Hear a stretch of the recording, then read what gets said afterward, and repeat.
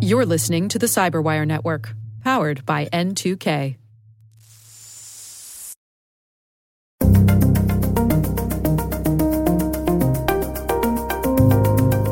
No, there's no confusion. I had a cup of coffee, I had $200 bills, and now I have one. Hello, everyone, and welcome to a special edition of the Hacking Humans podcast, an occasional series we call Hacking Humans Goes to the Movies. I'm Dave Bittner, and joining me is my Cyberwire colleague, Rick Howard. Hello, Rick. Hey, Dave. On this show, Rick and I look at some of our favorite clips from cinema and television, clips which demonstrate some of the scams and schemes Joe Carrigan and I talk about on Hacking Humans. And we are thrilled to be joined once again by Tracy Mayleaf. She is a security researcher at the Krebs Stamos Group. And you may also know her on Twitter as InfoSec Sherpa. Tracy, great to have you back. Thanks so much for having me back. I really enjoy this, and I love talking about the cross-section of information security in movies. Welcome, Tracy. It's glad to have you on. This is fantastic. All right, we've got some fun clips to share, so stay tuned. We'll be right back after this message from our show sponsor. All right, let's jump into our clips here. Rick, why don't you start things off for us? Yeah, my clip this week comes from the 2004 movie Criminal, and directed by Gregory Jacobs, best known for producing the Tom Cruise movie Edge of Tomorrow. And he also did Magic Mike and Ocean's 12, so he's got that going for him. It stars John C. Reilly, famous for being a perennial that guy actor, but we all know him and love him in Wreck-It Ralph and Kong Skull Island, which I love, by the way, and Guardians of the Galaxy. I think he's underrated. I think because he plays so many oddball characters, people don't notice how good he is. He really is. He was in Chicago, the musical, and he did the tap number Cellophane, which is just amazing, by the way. So yeah, lots of versatility. And his co-star is Diego Luna. He's famous for the Disney TV show going on right now called Andor. And he was also in the Star Wars movie Rogue One. So in Criminal, Reilly is a veteran low-end street con artist, and he has taken Luna, who is a beginner, under his wing as kind of an apprentice. And the two of them, as well as Reilly's sister, played by Maggie Gyllenhaal, try to swindle a currency collector by selling him a counterfeit copy of an extremely rare currency bill. But in this first part, okay, we're just going to do a low-end con here. So, in this series of clips, Reilly is teaching Luna the ropes. So let me set the scene. They are both walking the streets of Beverly Hills. Reilly is dressed like a typical businessman, gray suit, matching gray tie, blue shirt, not too fancy, but distinguished.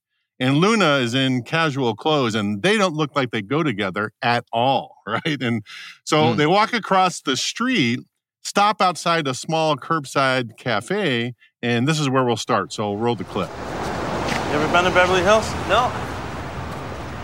It's a great place to work.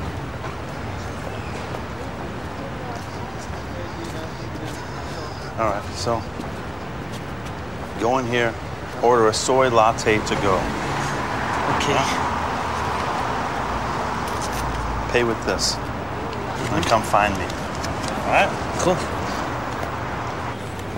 What did your father do? All right, stop there, Dave. All right, so here's what's going on. Reilly hands Luna a $100 bill, but before he does, he tears off a small corner of it and keeps it. And that's important for the con that will happen later. So fast forward to later in the day, and Reilly and Luna are eating at that same cafe. They have a long conversation about family, and then it's time to play the second part of the con. So roll it, Dave. Have a good one, buddy. Excuse me. Can I get my change, please? What change, sir? The change for the 100. What 100? I paid you 10 minutes ago with a $100 bill. Sir, you didn't pay me. Excuse me, Daniel, but maybe you got too many tables or something, but 10 minutes ago, I asked you if you could break 100, and you said yes. Sir, I believe you're making a mistake. Look, we're past the sir stage. I need to see the manager. So there's no reason to get the manager I don't want to involved? talk to you anymore. You understand what I'm saying? I want to talk to the manager so I can get my change and leave. Okay, you didn't pay, so don't shout. I don't want to shout, but I'm late. Now, I want to see the manager. Go get your boss. Don't be stupid. Excuse me, is there a problem here? Yes, this gentleman says that he paid. No. I did pay you. Well, there seems to be some sort of confusion. No, there's no confusion. I had a cup of coffee, I had $200 bills, and now I have one. Oh, here. The corner's missing. So the bill I paid with must be missing the corner. Can you check the register and see if there's a $100 bill with the corner missing, please? Could you come with me, please? I'm not going anywhere. Get my change, please. I have to get out of here. All right, stop it there, Dave. So I hope it's obvious what's going on here, right? Right after this, there's a quick scene change, and Riley and Luna are walking down the street. Riley pays Luna his share of the con. They just walked away with $100. So earlier, remember, Luna paid for some coffee with Riley's torn corner $100 bill. Right. And later, when he was raising the tension in the cafe, Riley told the manager that he paid the lunch bill with that torn collar $100 bill and asked the manager to verify it by looking in the cash register. That is brilliant, right? So the manager goes to the cash register, and the $100 bill is in there as described. Exactly, right? So Riley walks away with a clean $100, and probably the manager paid for the lunch too. I'm not sure. That's not in the movie, but I'm guessing that's what happened, right? And as they're walking away, then Riley teaches Luna why the con worked. And that's why I like this clip, because he explains what he actually did. So roll this last part, Dave. I knew that trick. Oh, yeah? Yeah. Did you ever try it? No. Why not? It's too loud. What? You know, you have to make a whole scene. That's the point. They're not interested in making a scene. That's the key, okay? The more offended you are, the less suspicious you look. You know, if things get sticky, you blame everybody else. Have you been paying attention? Yeah, I just think it's too emotional, that's all. That's it. So what do you guys think? Is that the con of the lifetime there? Oh, that is up there, yeah, with the 3-card Monty display I saw in San Francisco once, where we saw who the plants were ahead of time. Oh, really? Oh, Yeah, wow. I don't know if I know I told the story on some podcast, but yeah, my husband and I decided to sit. We couldn't find anywhere to sit near Fisherman's Wharf, so we found this trolley that was out of commission. And we were sitting there and we saw some other people in the trolley. And long story short, when we got up and started walking again, we saw them all together. One was doing the 3-card Monty, and we could tell that the other two were there. But the look that we got from them when we realized that we had clocked them, it was one of those, my husband grabbed my arm tighter and he was like, just keep walking, don't look back, don't look at them, keep walking, because it was kind of scary, because it was like, oh, we they totally know caught on. and they know you know. So just like that, this was well orchestrated, because they were talking ahead of time in the trolley. We couldn't hear what they were saying, but they clearly were organizing something. So that this clip reminded me of that a lot there is a script, there's a routine, there's something to do. There's, with John C. Reilly character, went in with an agenda, with a checklist of, when to raise the voice, when to ask for the manager, when, the whole we're beyond sir at this point. That sounded like someone who was genuinely cheesed off about this. What I like about this is it shows the small stakes. Okay, it's small time. He probably, he's a professional veteran con man. So he probably does 5 or 6 of these things a day, just walking around different parts of the city. And that's how he makes his living. I just found that fascinating, that would be a way to make your way in the world. Right. Yeah. It's interesting to me, too, that how much he's relying on everyone else's emotional response, just by turning up the heat and turning it up and turning it up. And when the manager comes, he doesn't let the heat go down. And so, the manager, at that point, the manager's job is to de-escalate so that it doesn't ruin it for everyone else at the restaurant.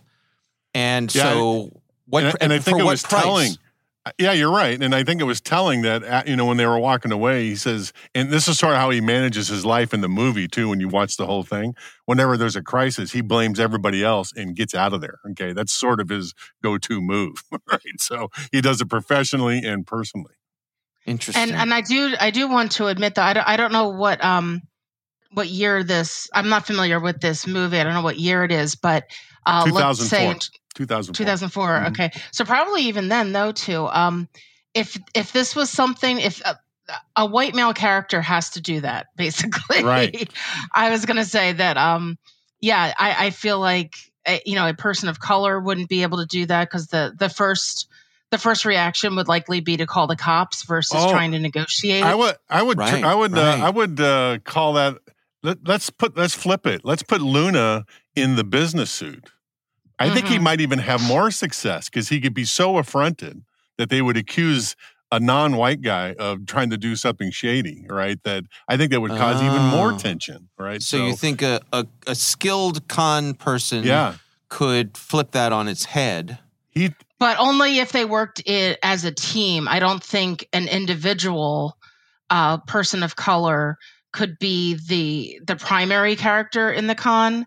Yeah. But you're right, Rick. I think that if there was a team that could play off each other, then absolutely that would work. But he would have to be dressed to the nines. He would have to be impeccable, all right, to pull that off, I think. Yeah. Yeah, it's complicated. But I just wanted to throw that in as these things are complicated and also, very much depend on who the actors are, the threat actors of who can get away with it and who can't. It seems such a simple con. Clip. Go ahead, Dave. Go ahead. No, it's a fascinating clip, but I wonder also, like, you could probably get away with this once at each restaurant, right? Right. So, or like this scam could only be pulled once at each restaurant. So if he's making his way around the city, and if he's in New York or a big city, then there's plenty of restaurants to do this in. But I could imagine him being caught by someone saying, someone else, sorry, buddy, someone else has done this before. So and wait staff, move around a lot. So the other thing would be, even in a place like New York City, I mean, there's also a chance that you could run into the same waiter at a different restaurant, 6 months later, and it seems so obvious that the clip corner of the $100 bill, but since it was done earlier in the day, okay, and then they come back much later, like hours later, that's tough. We know because we saw it happen in the movie, right? But that's tough to explain in the heat of the moment when all that tension is riding. And you're right, Dave. That manager's job is to make it go away so none of the other patrons feel bad about what they're doing. Yeah. So, and that's a big part of why it works, I guess, right? Yeah. All right. Well, good stuff. It's a really interesting example there. Tracy, let's move on to your clip. What do you have for us this time? Sure. I have a clip from The Talented Mr. Ripley. Ah, the good one. Which is a, I'm not sure what year it was. I think it's 1999.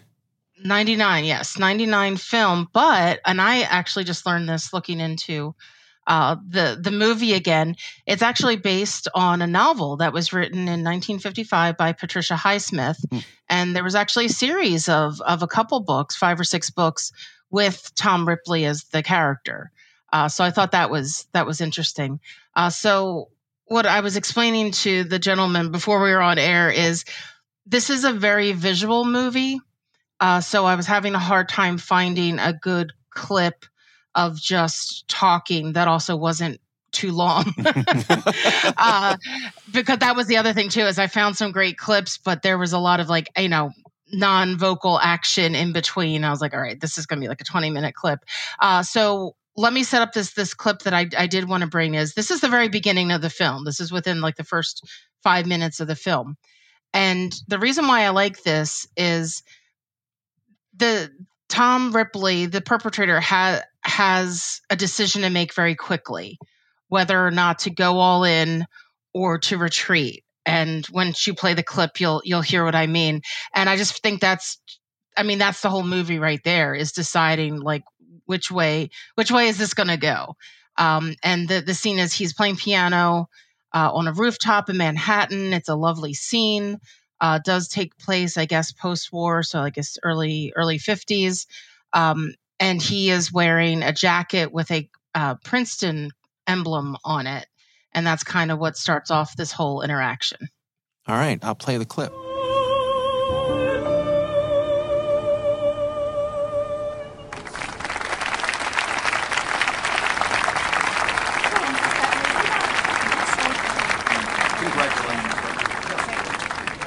Marvelous. Most enjoyable. Herbert Greenleaf. My wife, Emily. Thank you. Tom Ripley. How do you do? We're at Princeton. Most likely you'll know our son, Dick. Dickie Greenleaf. I couldn't help noticing your jacket. Yes. Class of 56. Was that the moment, Tracy? He decides? Yeah, so if you listen carefully, the music will be your cue for that. And when you're watching it, you can see the wheels in his brain How is Dickie? turning of which way to lean into this. And, and then we find out later that he borrowed the jacket from someone. He was filling in for the partner of the singer that we heard a little bit when the clip started. So what I like about this film, but I'm after digging into it a little bit, I realized it doesn't really do a lot of background setting. So apparently this Tom Ripley, that was just kind of his MO, which he sort of admits to towards the very end of the film. But he was always kind of pulling these small time scams and things like that. That was just kind of his life because he ran from playing piano and getting cash for the gig to next thing you know, we see him at a very fancy restaurant being a butler, waiter, type of person. So it's been made very clearly that the jacket is not his, but in that moment he had to make a decision, right? Was he going to, admit that he didn't have, that the jacket wasn't his? Was he going to, to relate that? So that's why I thought it was really interesting, is because, there was definitely a decision made there. And you can see it on his face. And as you say, there's multiple ways he could have gone. He could have just said, "Oh, I went to Princeton, but I don't know your son." But he went even farther than that. He goes all in. All in. Exactly. How's Dickie? Right. He goes all in. So this film. So the reason why I feel like this is a good analogy for social engineering and information security, and where the InfoSec part comes in is, Tom Ripley is an APT. He is an advanced persistent threat because he's playing the long game for this. Because he doesn't have a specific target at that moment. He is correct. This is his initial entry into the space, because Ripley is not rich, right? He is he's a poor guy, and this is a very rich crowd. So this is his breaking into the initial host. This is a 0-day host right here. Exactly. And it's not until Mr. Greenleaf, who introduced himself, who started all this off at the party, said, meet me at my construction site, and I have a job for you. And that's when it turns out, I'm going to pay you $1,000 in early 1950s money, to go to Italy to retrieve my ne'er-do-well son.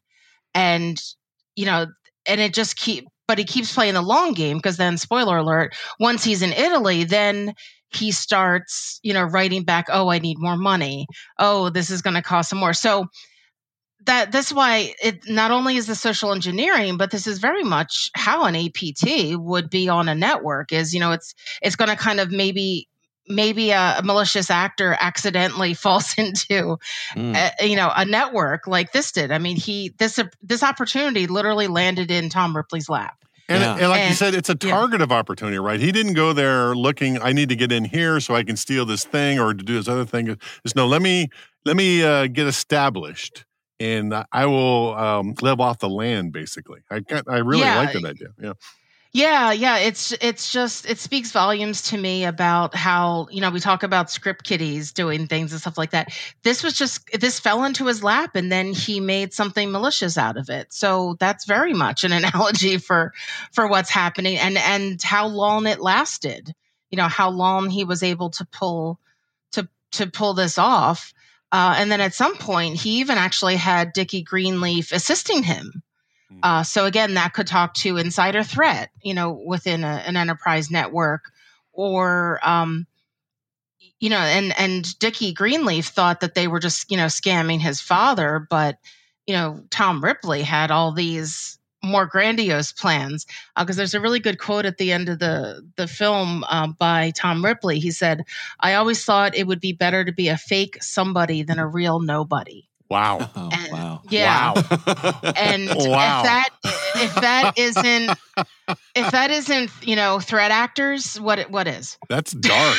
That is dark right there. Oh man. It struck me too. I was watching a little bit of the clip around this clip that you provided for us, and when Mr. Greenleaf is heading to his car with his wife after the performance, he says, "What an exceptional young man," and so.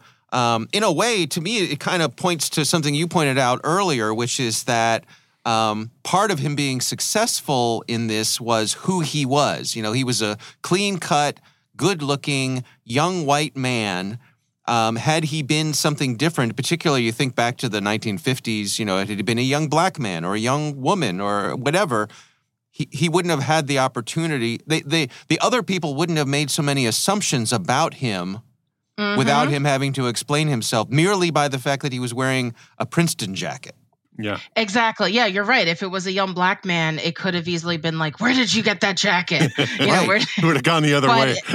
Yeah, exactly. And I also feel though this movie, this type of social engineering is very much of its time.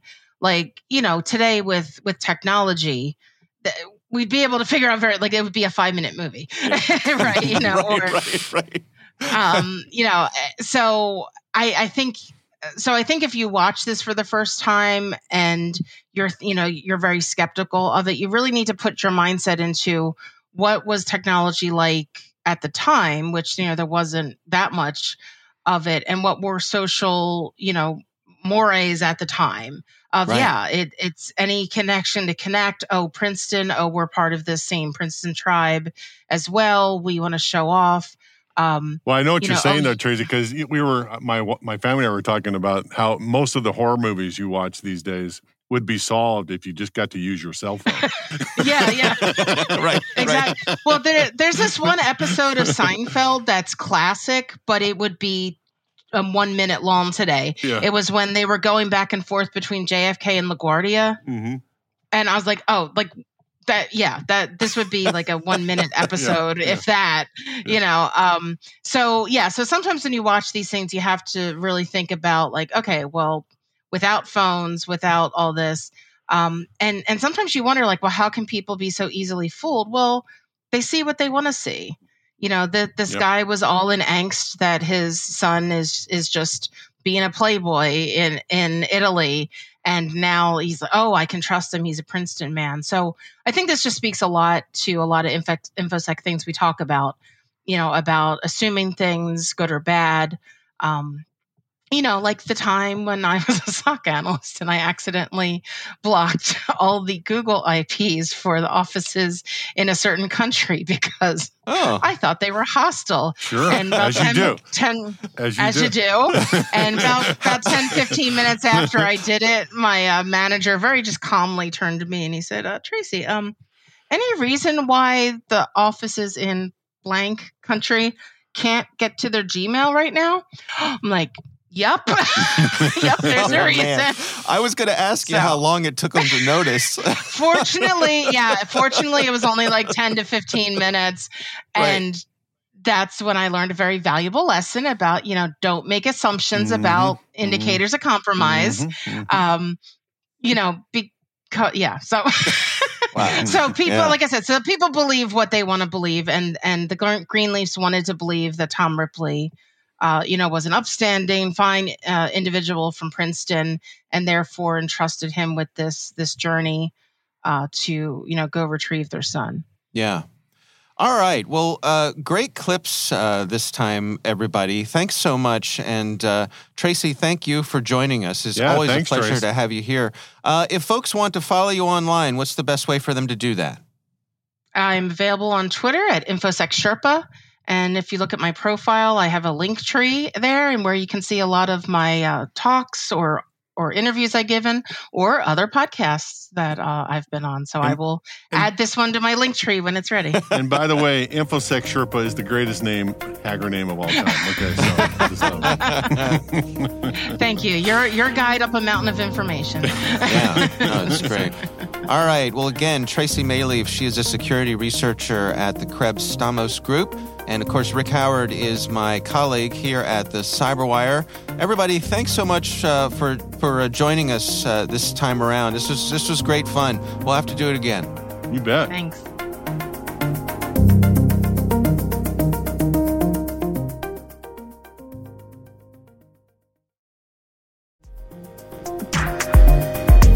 We want to thank the Johns Hopkins University Information Security Institute for their participation. You can learn more at isi.jhu.edu.